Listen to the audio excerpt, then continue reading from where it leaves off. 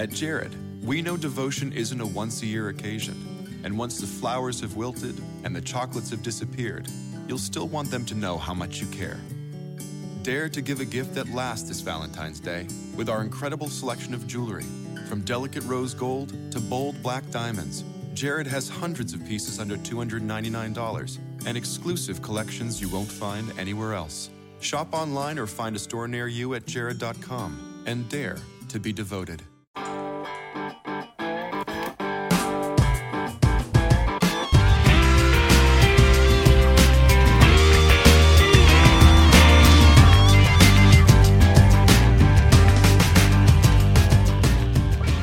Okay, this is the Bronx Beat Podcast, an emergency episode with your host, Paul Semendinger, filling in for E.J. Fagan, and I am joined by the wonderful and very talented and very knowledgeable Scott Moss. Hey, Paul, how you doing? I'm doing great, Scott. How you doing? Pretty good. All right, we're going to try to make this work. We are not the greatest with technology, but I think we can figure this all out, and we are going to talk about the slew of trades that the Yankees have made over the last couple of days. And Scott, let's start with the trade they had with J.A. Happ. Yeah, so I was actually really positive on this trade. I know there's some carping that Happ is kind of middling, and he's been bad since the All-Star break, but I'm a fan for a couple of reasons. First, there was no one really awesome starter available. There's no number one starter available. This isn't a year when you can, like the Red Sox did previously, give up the farm for Chris Sale. Happ, was about it. Secondly, this year he's looked as good in the fundamentals as he did last year. There's no evidence he's really declining. He's had a couple bad starts, sure, but it's not like things fell apart. This year's xFIP is literally his best ever, and if you're not an xFIP kind of guy, that just looks to the fundamentals. He's 35, and that made me nervous, but the first thing to decline if he's really finally aging out of being a good pitcher would be probably his fastball velocity and strikeout rate, and they're not. This year is his best ever strikeout rate, his best ever swinging strike rate, and his fastball velocity is about 93, basically identical to his past 4 years, and harder than he threw from 07 to 13. So basically he's on pace to be basically a 3-WAR pitcher, which roughly in the shorthand, a number 2 starter. So yeah, I think he's basically their number 2 starter, depending on what you think of Masahiro and Sabathia, who have some ups and downs. But the point is that I think that they now, he becomes definitely a guy you put in the postseason rotation. I would agree entirely. I think he is a solid pitcher. In the back of my heart, I kept saying I want the Yankees to get the guy that went to the Cubs, Cole Hamels. And I just had this hope that he was going to go 10-0 down the stretch. It didn't happen. That was just a pipe dream, and that was just being silly and hopeful. I think J.A. Happ is the best pitcher that they could have gotten. And I think you're right. He solidifies the rotation. He's better than Domingo Germán or whoever else they were going to throw out there. And if the Yankees truly think they can't catch the Red Sox, J.A. Happ's a good guy to go game 1 of the playoffs if Severino's got to go that wild card game. Yeah, exactly. The fact that it's looking like they're a wild card team, so Severino pitches that, it sort of means that your numbers 2 and 3 starters are all the more important because they're the guys who go before you return to Severino. And look, I love Tanaka, but he's definitely been hit and miss. And Sabathia has been really good. He seems like, I read a report that his knee's acting up, he got an injection, and so he's on borrowed time, and you hope he holds up. But at the very least, Tanaka and Sabathia are sort of an unstable number 2 quality pitcher, so I think having Happ is key, really. I agree entirely. Now, how do you feel about the Yankees, what they gave up? They gave up Brandon Drury, and they gave up Billy McKinney in order to get J.A. Happ. Yeah, I'm fine with it in that Drury's a weird give because normally these deadline trades between contender and team that gave up, it's team that gave up, the Blue Jays, gives up a guy who's a rental, Happ, okay, and normally it's just prospects that the Yankee situation gives up. Drury's a weird one in that he's not a prospect, in a good way in that he's basically certain to be a major league solid player, more so than a guy who's a AAA who's never proven himself or a high A guy. On the other hand, I'm getting less and less convinced that Brandon Drury has any real upside beyond replacement to average level pitcher, because he's been about an average performer. He's not really good defensively at any position. Maybe because they bounced him around, but we can rule out he has the potential to be a defensive whiz, given that his ratings were bad at third. They look better at second, but then the Yankees like him better at third. And at AAA, yes, it's unfair to him in the world that he's at AAA, but, I'm sorry, he's not actually killing it entirely at AAA. He's hitting .290 with 5 home runs in about a third of a season. His OPS is high, mainly because of the walk, so congratulations. He's a major league hitter who knows which AAA guys have garbage control, so he has an inflated walk rate that won't translate in the majors. So at AAA, he's been basically a .290 hitter with modest power, and he's not a great fielder. This doesn't scream that he has any superstar upside potential. So if this is the Brandon Drury that has this upside potential after they fixed his migraines with acupuncture, chiropractic, and whatever else they said it was, I think he's a solid player, but he's not a guy that they're giving up any real massive upside potential. I mean, I like the guy, and I feel bad that he did marinate at AAA, so I'll actually be happy for him if he ends up being a really good player, but I just think it's looking less and less like he has that real star potential. Look at this. We are just of one mind. I'll have to say something absurd just to get you to disagree, like Billy McKinney is a future Hall of Famer, and it's horrible that they gave him up. But I won't do that. I think so, too. I think that Billy McKinney is the guy that's going to break this trade for the Yankees. No, McKinney's playing in his second year, too. And I think what he's hitting in the 270s. Right? Yeah, I think last I heard he was actually below 250. And here's the thing. There's some guys who live off their prospect pedigree for a long time. So he was a high draft pick. He was one of those guys that kept saying he has a great swing. He looks like a pure hitter. But, I think Dylan Tate and Billy McKinney may be in the same category where if you were a number one draft pick who's traded multiple times, McKinney, I think, has been traded 3 times now, Tate twice. If you traded 2-3 times as a top draft pick, it means that you actually weren't what they thought you were when you were a number one pick, basically. So I think between the performance and that, and the fact that McKinney doesn't have a lot of power and he's not consistently good contact hitter and he's not really a center fielder, I mean, what's the upside? He's a lot like Drury in a way. He has excellent odds of being a replacement to average player. Maybe Drury is more reliably average, McKinney more like replacement, but I'm seeing corner outfielder without outstanding contact or power skills, which really you're going to miss that guy? No, you're not. It's kind of funny. As you're talking, I'm thinking about all of the Yankee players who have arrived on the scene and then got injured. And guys with high upside, like Billy McKinney. He had that one game, right? He ran into the wall, got injured, back into the minor leagues. Didn't the same thing happen with Dustin Fowler a few years ago, and the Yankees traded him? They brought in Drury, and then he had the migraine problem. The guy I feel most bad about is with Aaron Judge being hurt, Clint Frazier suffering from migraines again. This would have been his chance to finally break into the outfield, right? I know. I feel terrible for him because it happened right before. So there's a guy from several years ago that's my all-time just sad sack where I just feel terrible for the guy. I want to buy him a latte or something. Is Ranier, I'm pronouncing it wrong, but Ranier Mustelier. He was a Cuban emigre, but he didn't come over from Cuba until he was 26 or 27. And he consistently hit he was a lot like Andujar. He hit 290 to 300 at AAA, wasn't a great fielder at third base.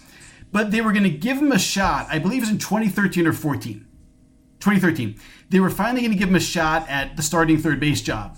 But then he ran into something in spring training. I think he ran into a fence. And it didn't, rip him apart like Dustin Fowler, but bad injury. He's out 2-3 months. And literally, the man never made the major leagues. He was in the running to be the starting third baseman for the Yankees. And then he went to the Braves, and he kept being sort of a tweener who hit 300 with middling power at AAA, but no fielding ability. And then, get this, the Braves called him up to be the 26th man in the doubleheader once, and he didn't get in a bat. And that's his major league career. And here's the thing, the Braves were garbage that year. Just have the man pinch hit. You'll just have made his life, for the rest of his life, he'll have been a guy in the majors. But anyhow, so he never made the majors, and he's playing in Mexico now. He's hitting .333 at AAA level opponents. He's just the best he may be one of the best players I've ever heard of who's never made the majors, and just a sad sack. And you hope Clint Frazier doesn't become that, and but he'll have more of a shot eventually. But hey, with Aaron Hicks looking like the best center fielder in the league, not named after a fish, I don't know. Maybe they'll find a way to work him in and rotate Stanton and Judge to DH next year eventually. But yeah, I hope Frazier isn't as blocked as he looks right now. Yeah, the poor guy, because this was his opportunity, and he's also had the injury bug. That's 2 times this year with the migraines and the concussion protocol, and that's never a good thing, and that probably makes him untradeable if the Yankees were thinking of trading him before the trade deadline tomorrow. So let's move on. Let's talk about Chasen Shreve, the Yankees left-hander, who, didn't exactly get to be the guy that everybody loved the most. The Yankees traded him and Giovanni Gallegos. They went to St. Louis for international free agent money and first baseman, what's his first name? Luke Voigt. What do you think about that one? Yeah, I keep going to call him John Voight or something, and I think of Mission Impossible. Anyway, so, Shreve and Gallegos strike me as showing a pattern of what the Yankees are doing between, here are the guys the Yankees gave up. They gave up McKinney and Drury, Shreve, Gallegos, Cody Carroll, who's a interchangeable righty middle reliever, Josh Rogers, tear from EJ's eye rolls down for that one. But, sort of the next Vidal Nuno, sort of a controlled AAA guy. Tyler Austin, who's barely a major leaguer. I think the Yankees have done an excellent job of finding guys who define replacement level or maybe useful backup like Tyler Austin or useful righty reliever, but my gosh, those guys grow on trees. I mean, guys like Tyler Austin and what Billy McKinney looks like backup corner to first base. I mean, every team has 8 of those guys. And Luke Voigt seems like a slightly better version, so I think we're not going to miss Shreve and Gallegos. But it strikes me that between the Shreve and Gallegos trades going partly for international bonus money and Warren going for international bonus money, I wonder if they're thinking, we're giving up prospects to make this stretch run for Happ, for Britton, to some extent for Lynn. In a sense, getting international bonus money is like getting a high A prospect who's really talented, right? Because the top 2 to 12 or 10 guys from Cuba or whatever it is, they're unproven but really talented. So I think in a sense they're saying we're basically replenishing the guys we gave up for Britton and to some extent for Happ and Lynn by getting basically high A guys, which is what international bonus money is, I figure. And they did use some of that money to sign this guy, Oziel Rodriguez. Right after the Chasen Shreve trade, they signed him for $600,000. And according to some, Ben Badler on Twitter, he's the #1 international pitching prospect. So they're giving up some pretty good talent, if you want, but they're at the same time restocking the farm. So it just seems like they seem a step ahead of everybody else with some of these deals. Yeah, it's almost like arbitrage in that you do a couple trades that balance out and you end up a nickel better on average. So if you give up Warren and get Lynn, but you also get international bonus money that gives you a pretty good prospect, and you sort of swapped out guys who are pretty similar and gotten a gain in the process. So you'll have given up on the net, they'll have given up a couple prospects in this trade season. But if they give a bunch of prospects but get 2 good Cuban guys to replace them, suddenly it could be sort of a wash for how their farm system looks overall, or close to it. And what I think they're also doing is getting rid of guys who are on that Rule 5 bubble. Guys they can't protect, and then if you're just signing new guys, you got a whole bunch of years again before they're going to become Rule 5 eligible. So you're getting rid of guys you're going to get nothing for, and at the same time you're restocking your farm system. So it seems brilliant, no? Yeah, and it reminds me of the trade that I always thought would make sense, and I'm sure there's a reason they don't do it, but if you're on the bubble, you have more than 40 guys to the 40-man, so you're going to lose guys like Chasen Shreve, Cody Carroll, Billy McKinney, Josh Rogers, Tyler Austin. Why don't you just trade major league ready guys on the bubble for low A prospects who aren't Rule 5 eligible? Like, why don't you see, if they didn't need anybody like Happ or Lance Lynn as a starter, why don't they just go to the Padres or something and say, we'll give you 3 guys who are sort of major league ready for 3 guys who aren't Rule 5 eligible? Well, that's kind of what they did in giving up those guys for international money, because again, in international money, gain is kind of like gaining a high A prospect. So yeah, I think it serves the 40-man purpose too. Yeah, excellent. So the Yankees then also traded Adam Warren, as you mentioned, and he went to the Mariners, where he's going to probably slot in as their number 3 guy out of the bullpen. So he goes from the Yankees, I don't know, I think this year they're carrying 47 pitchers, and they have nobody on the bench.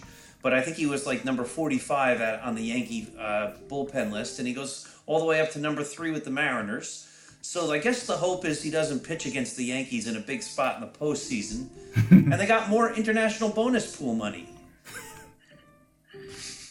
Yeah. So so Warren, I was surprised by that. I was really surprised because that's the trade that it seems like all the losing teams are making. They trade a pretty good to very good reliever for international money or a low A prospect. In other words, this seems like the opposite of the trade the Yankees should do, but it's like you're saying, they're balancing out trades with each other. So if you get Britton and Betances looks pretty solid again, and they might be getting confident in either calling up Sheffield or Acevedo, or maybe Herman's a reliever.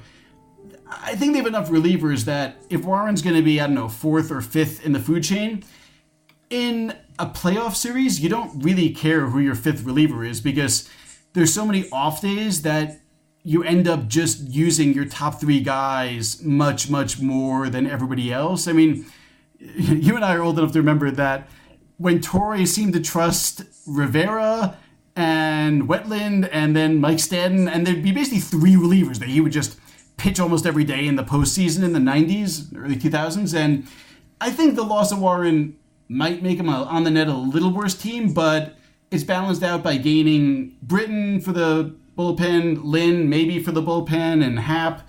And, just going back to the Shreve and Gallegos trade, so they give up 3 relievers, Shreve, Gallegos, Warren. But their bullpen's still pretty stocked, and Luke Voigt, he seems almost identical to Adam Warren. I mean, to Tyler Austin, in that they're both about 27-year-olds. They're both large guys who are sort of first baseman, but probably not good at anything defensively. And Voigt is basically a league average hitter. Austin's basically a league average hitter. The one thing I'll say is there's just more evidence that Voigt maybe just be a little better. So he might be a slightly better version of Austin, in that Austin, isn't exactly killing it since they sent him down. This year he's hitting 247 at AAA. Last year at 275 at AAA. So it's looking like Austin has some power, but maybe not enough, and he doesn't draw walks at all, to make up for the fact that he doesn't make contact and draw walks, and the power's middling. I mean, Voigt, in contrast, I don't know much about him. I don't think anybody did, other than, Mommy and Daddy Voigt who were rooting for him. But there's a guy who's, for his career, he's a 297 hitter at AA, then a 314 at AAA, and he has decent power. And he draws a decent amount of walks. He drew a lot of walks at AA and AAA. So, and, he's 27, and you're always skeptical of guys who don't make it to the majors for good until they're 27, but he didn't really get started in the minors until he had a short season at 22. It looks like he graduated college, and, education's great and all, but that's kind of a mistake if you want to be a major leaguer. So I think he may actually, have some real ability there to be maybe that righty that they need with Judge and Sanchez out. Not that he's those guys, but he's a better sub-in than Austin, probably. And I think he also has 2 more years of options. So I think Austin is, again, on that Rule 5 bubble, and they have to let him go at the end of the year. And I think they have this guy under control till 2020.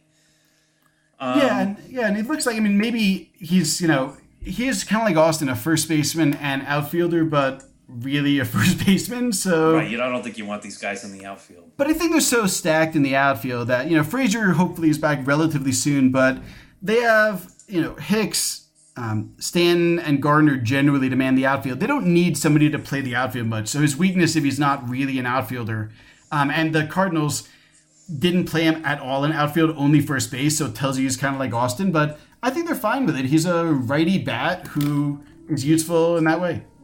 All right, so the last guy they got, and we've talked around the trade with some of the other things, is the Yankees traded Austin, as we've talked about, and minor leaguer Luis Frijo, who's I think only in single A, to the Twins, and they picked up Lance Lynn this afternoon. So what do you think about Lance Lynn? Yeah, I was really unexcited. This is the one that I'm scratching my head about, because Lynn is just doesn't seem like he's good at pitching, in that he's been bad this year. I mean, he's never been a superstar, but, I guess he had some good years back in his mid-20s, but, last year he had a good ERA, but didn't generally look good. His control was not great last year. It's worse this year. So he strikes out batters, but he's walking 5.5 per 9 this year, and last year was 3.8. So he just doesn't seem like a great pitcher. But that said, with Herman, when he was in the rotation, alternating really good start and total garbage, if you have to use him in the rotation, either because Sonny Gray implodes again or Sabathia's knee implodes, I think if he ends up begrudgingly your number 4 starter in the playoffs, there's value in the fact that he's like a solid 4.5 ERA kind of guy. Like, if that's who he is, he gives you a chance to win with that good offense. He's not a great pitcher, but he's not going to give up 8 runs in an inning like Herman might. Herman might throw a no-hitter, but he might give up 8 runs in an inning. So I think he's of some value as a break glass in case of emergency starter whom I trust more than Luis Cessa. But I wonder if, and this is where I'll give the Yankees the benefit of the doubt, because I like Cashman. I think they know what they're doing. He's never really meaningfully relieved, but he gave some quotes that he's open to it. And, some starters, when they become relievers, are basically the same guy.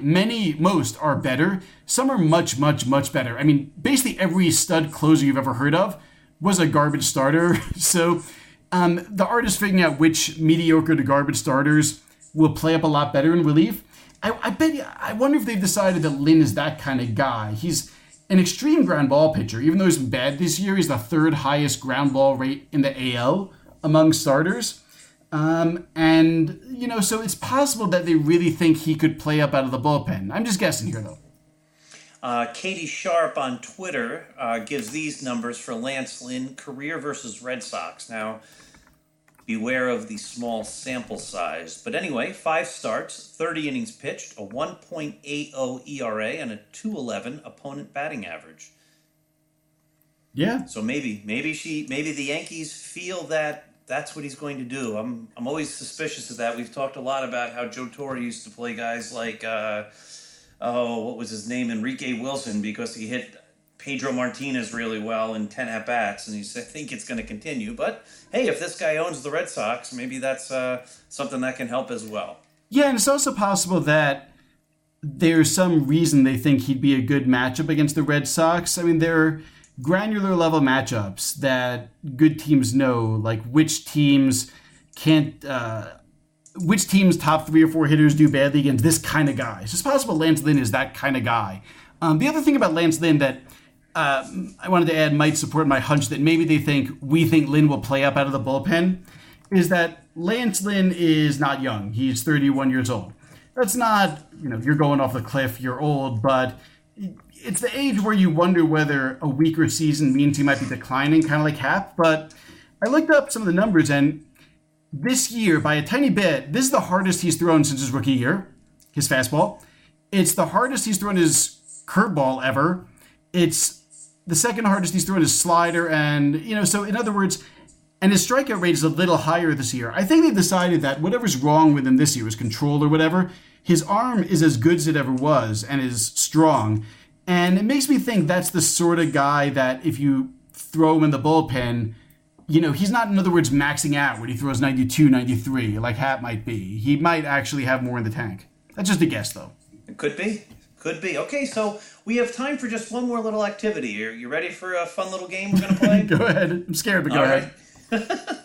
So the Yankees have traded a whole bunch of their minor league players. According to Major League Baseball, they still have a top 10 minor league system. But looking at the Yankee top 10 minor leaguers now compared to when the season started, it's a lot different. And so I was just going to run down from 10 to 1 the top 10 guys according to the 2018 MLB Prospect Watch currently on the Yankees in the minor leagues. And you tell me if you're excited about them, or you don't have an opinion of them, or you think they're going to be traded before the trade deadline tomorrow at 4 p.m. Are you ready? Yeah. All right. This is just a quick take. So here we go. Matt Sauer, number 10, right-handed pitcher. All right. You keep going on the list. I'm writing it down. Oh, okay. So you want to do it that way? Yeah. All right. So number 9, Luis Medina, right-handed pitcher. Okay. Here's something different. Number 8, Trevor Stephan, right-handed pitcher. And just because we like to shake things up, number 7 is Clark Schmidt, a right-handed pitcher. Number 6, recently drafted, Anthony Siegler, a catcher. Number 5, Domingo Acevedo, who I think had that same thing. He came up for about 32 seconds one day. He's a right-handed pitcher. Number 4 is Albert Abreu, a right-handed pitcher. Number 3 is Jonathan Loaizaga, a right-handed pitcher. And then number 2 is Estevan Florial, an outfielder. And number 1, Justice Sheffield, a left-handed pitcher. What's your thoughts? I'm feeling pretty good about that top 10. I mean, it's not what it was in 2017 when it was as deep a farm system as there is, when 2016-17 Torres and Frazier and Andujar were still on the list. But that, I think no team retains that quality farm system for more than about 2 years, both because if the prospect lists are right, that you have a top 2 or 3 farm system because your top 10 guys are knocking on the door, the majors are going to be great. They should no longer be on the list of prospects in about a year or two. They should be in the majors, which, Torres and Andujar are, and Frazier would be if he weren't hurt. And, granted, there's some guys that fell off a cliff like Chance Adams, but, looking at the 2017 list, Matt Sauer was number 9 then, and he's number 10 now. And there's always some flux in that. Look, you have the new hot young thing, which would be either Anthony Siegler or Trevor Stephan. But, we look at that list, and Clark Schmidt has, I don't follow the exact blow-by-blow, but it seems like he's come back okay from Tommy John in that this year he has 24 strikeouts in 19 innings and good control. And the things you look for after Tommy John are, A, some guys don't get the velocity back, and B, some guys that do, they have garbage control for 6 months or so. It seems like he's looking really good on both of those fronts. So I think this is still a pretty good system in that, you can go down the list. And if Schmidt is 7, I'm not going to pretend I know a lot about 8, 9, 10. I feel like all those through 7 are really good prospects. They're guys who could headline a deal. So I haven't looked. When I look at top 10 lists, it's hard to know exactly how to compare apples to oranges to anvils or whatever, but I feel like I go down the list and how far down before you get guys and you say, this guy's a future, interchangeable reliever or something. But, it looks like at the least Stephan, Medina, and Sauer, and then the next 2 guys are right-handed pitchers. They just have a lot of live arms still, so I think this is still a good system. I mean, EJ was pointing out their system is really light on position players. The only position players in the top 13 are Anthony Siegler, who was drafted about 2 days ago, and Estevan Florial, who's, promising but really young. So, yeah, they know position players, but the Yankees are pretty stocked in position players. They need pitchers like everyone does, so I feel like this is a good system. Yeah, I think you're right. You see any of them getting traded? I don't know. I mean, on the one hand, I love that Cashman's trades are unpredictable, but afterwards you can see what he was getting at. So, I'm running out of things that I can see him doing, though, except that I bet you the only thing they might do is get a catcher who can split time with Austin better than Kyle Higashioka. Maybe someone like Mesoraco on the Mets. I don't think, in other words, they're going to trade for... I think with Judge coming back, it's a minor wrist injury. They're not going to spend real prospects any more than they have on a real outfield prospect, because what's he going to do? Play Go Fish with Clint Frazier in a month when Frazier's back and Judge is back. So I can see them needing another catcher, but with Sanchez eventually still reclaiming the role, they just need a stopgap. But I think that if I had a wild guess, I'd say they're probably not getting another hitter. That's probably Voigt's role, basically, a righty to replace the righties they lost. And a similar Voigt-level catcher maybe, or a sort of somewhere in between like a really good backup catcher or not quite starting catcher. Mesoraco and the Mets seems like a good idea, except the Mets seem like they're just a hot mess where they're going to trade a guy, then they're not going to trade a guy, they're going nowhere, but they're demanding a king's ransom for all their pitchers, which is why about 20 pitchers have been traded in the majors and none of them, the Mets, except for their closer whom they got nothing for. So I don't think they will. I don't think so either. And you know what? I think we did a heck of a job here. We're just about at the 30-minute mark. So we covered all the trades. We kept everybody up to date. And this has been the E.J. Fagan Less, and we can't wait till he returns, Bronx Beat podcast. At Jared, we know devotion isn't a once-a-year occasion. And once the flowers have wilted and the chocolates have disappeared, you'll still want them to know how much you care.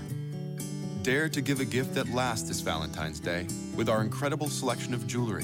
From delicate rose gold to bold black diamonds, Jared has hundreds of pieces under $299 and exclusive collections you won't find anywhere else. Shop online or find a store near you at jared.com and dare to be devoted. At Jared, we know devotion isn't a once-a-year occasion, and once the flowers have wilted and the chocolates have disappeared, you'll still want them to know how much you care. Dare to give a gift that lasts this Valentine's Day with our incredible selection of jewelry. From delicate rose gold to bold black diamonds, Jared has hundreds of pieces under $299 and exclusive collections you won't find anywhere else. Shop online or find a store near you at jared.com and dare to be devoted.